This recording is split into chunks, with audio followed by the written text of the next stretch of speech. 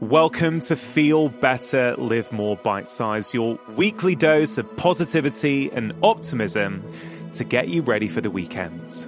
Today's episode is brought to you by AG1 from Athletic Greens, one of the most nutrient-dense whole food supplements that I've come across.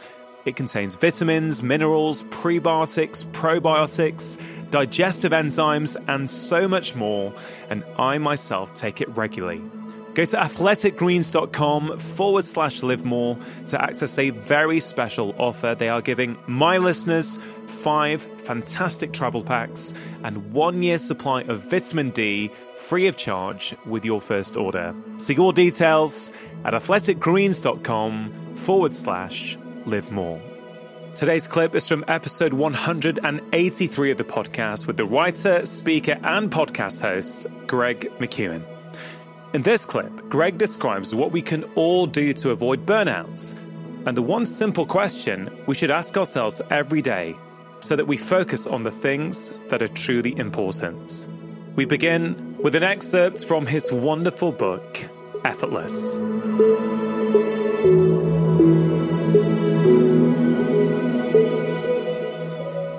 Strangely, some of us respond to feeling exhausted and overwhelmed by vowing to work even harder and longer. It doesn't help that our culture glorifies burnout as a measure of success and self-worth. The implicit message is that if we aren't perpetually exhausted, we must not be doing enough. Greg, I think that says it all. There's this constant pressure.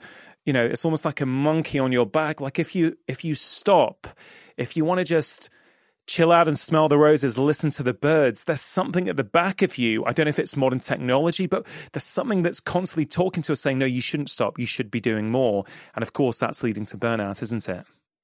Yeah, exactly. I mean, if you said succinctly, burnout is, not a badge of honor. It's something we have got to, maybe we can't take responsibility for the whole society, but individually we can say, look, I'm done playing that game.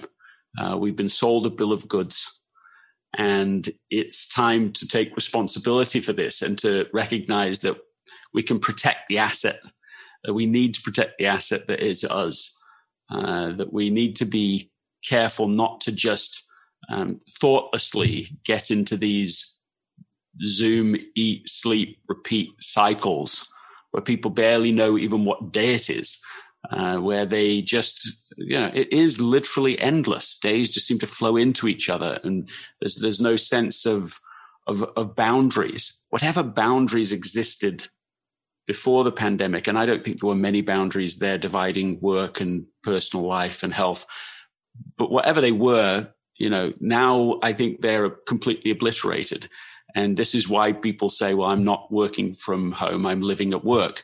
That tells you where things were, where the balance of power was before, and it's just accelerated now. So we have to do some things to try to avoid this just burnout as a lifestyle, that we can reclaim our life, take our life back and say, let's say, for example, let's start with having a done for the day list, where you say, I'm not just going to have an endless to-do list, and I'm not going to have my inbox be my default to-do list so that, again, it just is perpetually flowing to us.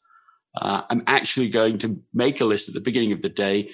These are the things that really matter today. And when I'm done with them, I'm done. That I'm not going to carry on after that. I'm going to create space after it to relax, to recuperate, so that I can slingshot into the next day and feel that energy because we've got a good rhythm of life going on.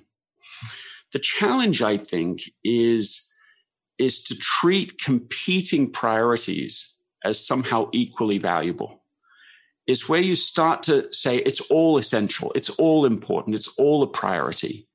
This is one of my favorite little sort of tidbits of research, but the word priority came into the English language in the 1400s. And according to Peter Drucker, it stayed singular for the next 500 years. So it wasn't until the Industrial Revolution where people started speaking with no sense of irony at all, saying, here are my 34 priorities, and they all have to be done now or even yesterday. And so that shift in our language, I think, illustrates a weakness in our thinking, in our logic, that says, look, if I can just fit it all in, somehow I can have it all. If I treat everything as important, then it will all work out. And in fact, life isn't even close to, that doesn't approximate reality at all. What is far closer to reality is that a few things are essential and almost everything is trivial noise. And so it's more like waking up. You've spent your whole life thinking you were in a, and I don't say this in any way disparaging, but you think you're in a coal mine.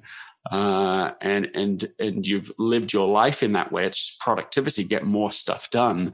And then you wake up and you say, I've never been in a coal mine. It's all the time. It's been a diamond mine. And so actually my whole job is different than I thought it was. The whole job of life is different. It is to actually explore what is essential, find those diamonds. That's the most important thing. All the rest doesn't matter. Find those things, invest in them, protect those things. As I think about your work and, where do I see people commenting on this on social media? A lot of it has been people in the business world or the productivity world.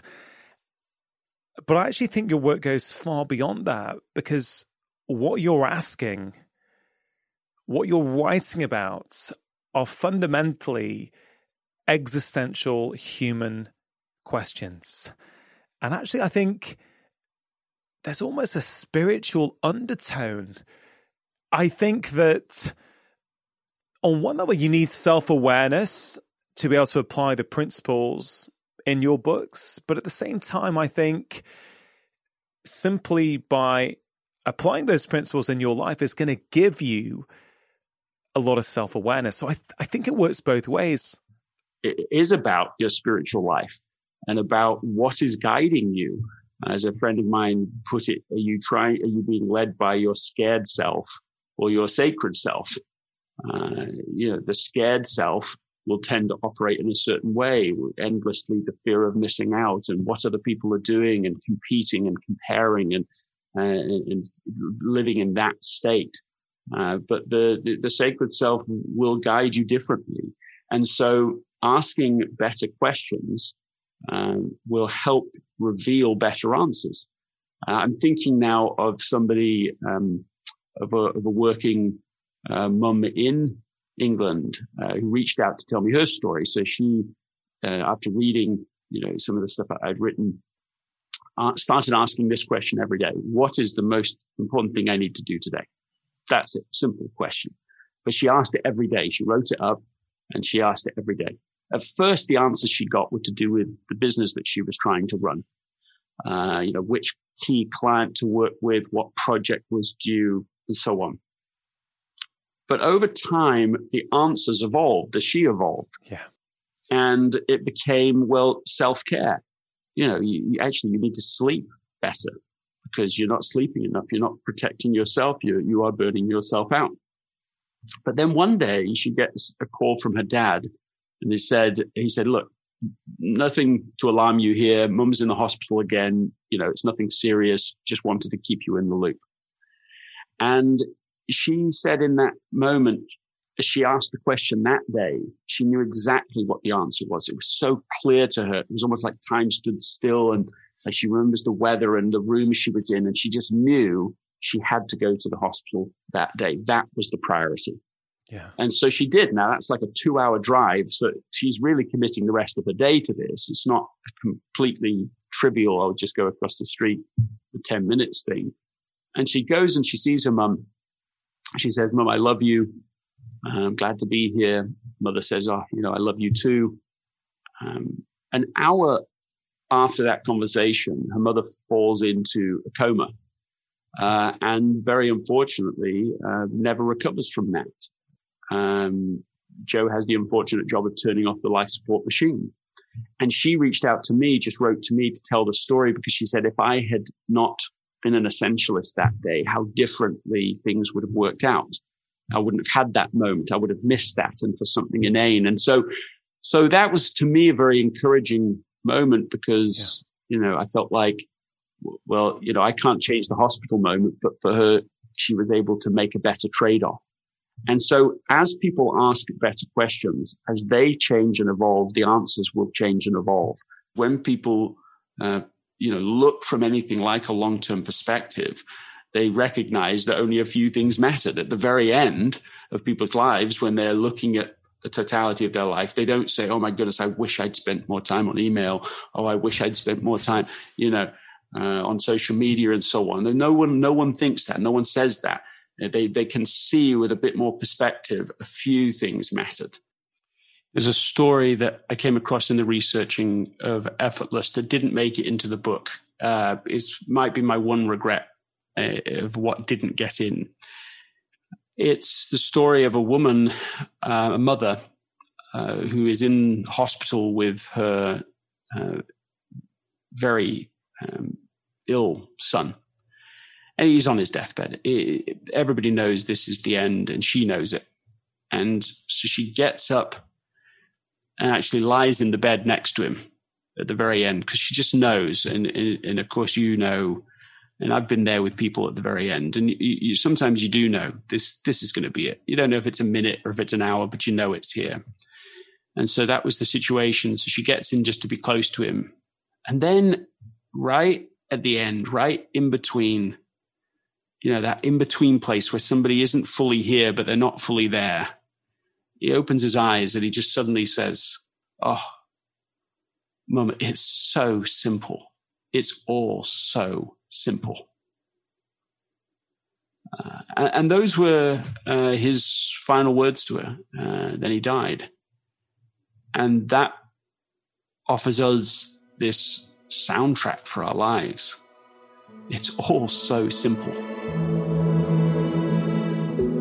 Really hope you enjoyed that bite-sized clip. Do spread the love by sharing this episode with your friends and family. And if you want more, why not go back and listen to the original full conversation with my guest. Now, just a quick reminder, my brand new book, Happy Minds, Happy Life, 10 Simple Ways to Feel Great Every Day, is available to order now. If you like my podcast, I really think you're going to enjoy this book. It contains loads of simple and practical strategies to help you look after your mind and enhance your mental well-being. This, in turn, is going to have a transformative impact on your happiness and your overall health. Now, I cover lots of different topics in the book, including how you can better deal with criticism, how to overcome a lack of motivation, how to build better relationships, and ultimately, how to experience more joy in your life. So if that sounds of interest, please do pick up your very own copy. It is available as a paperback, as an ebook, but also as an audiobook, which I am narrating. All links to order on both sides of the Atlantic are in the episode description in your podcast app. I hope you have a wonderful weekend. Make sure you have pressed subscribe, and I'll be back next week with my long-form conversation on Wednesday and the latest episode of Bite Size next Friday.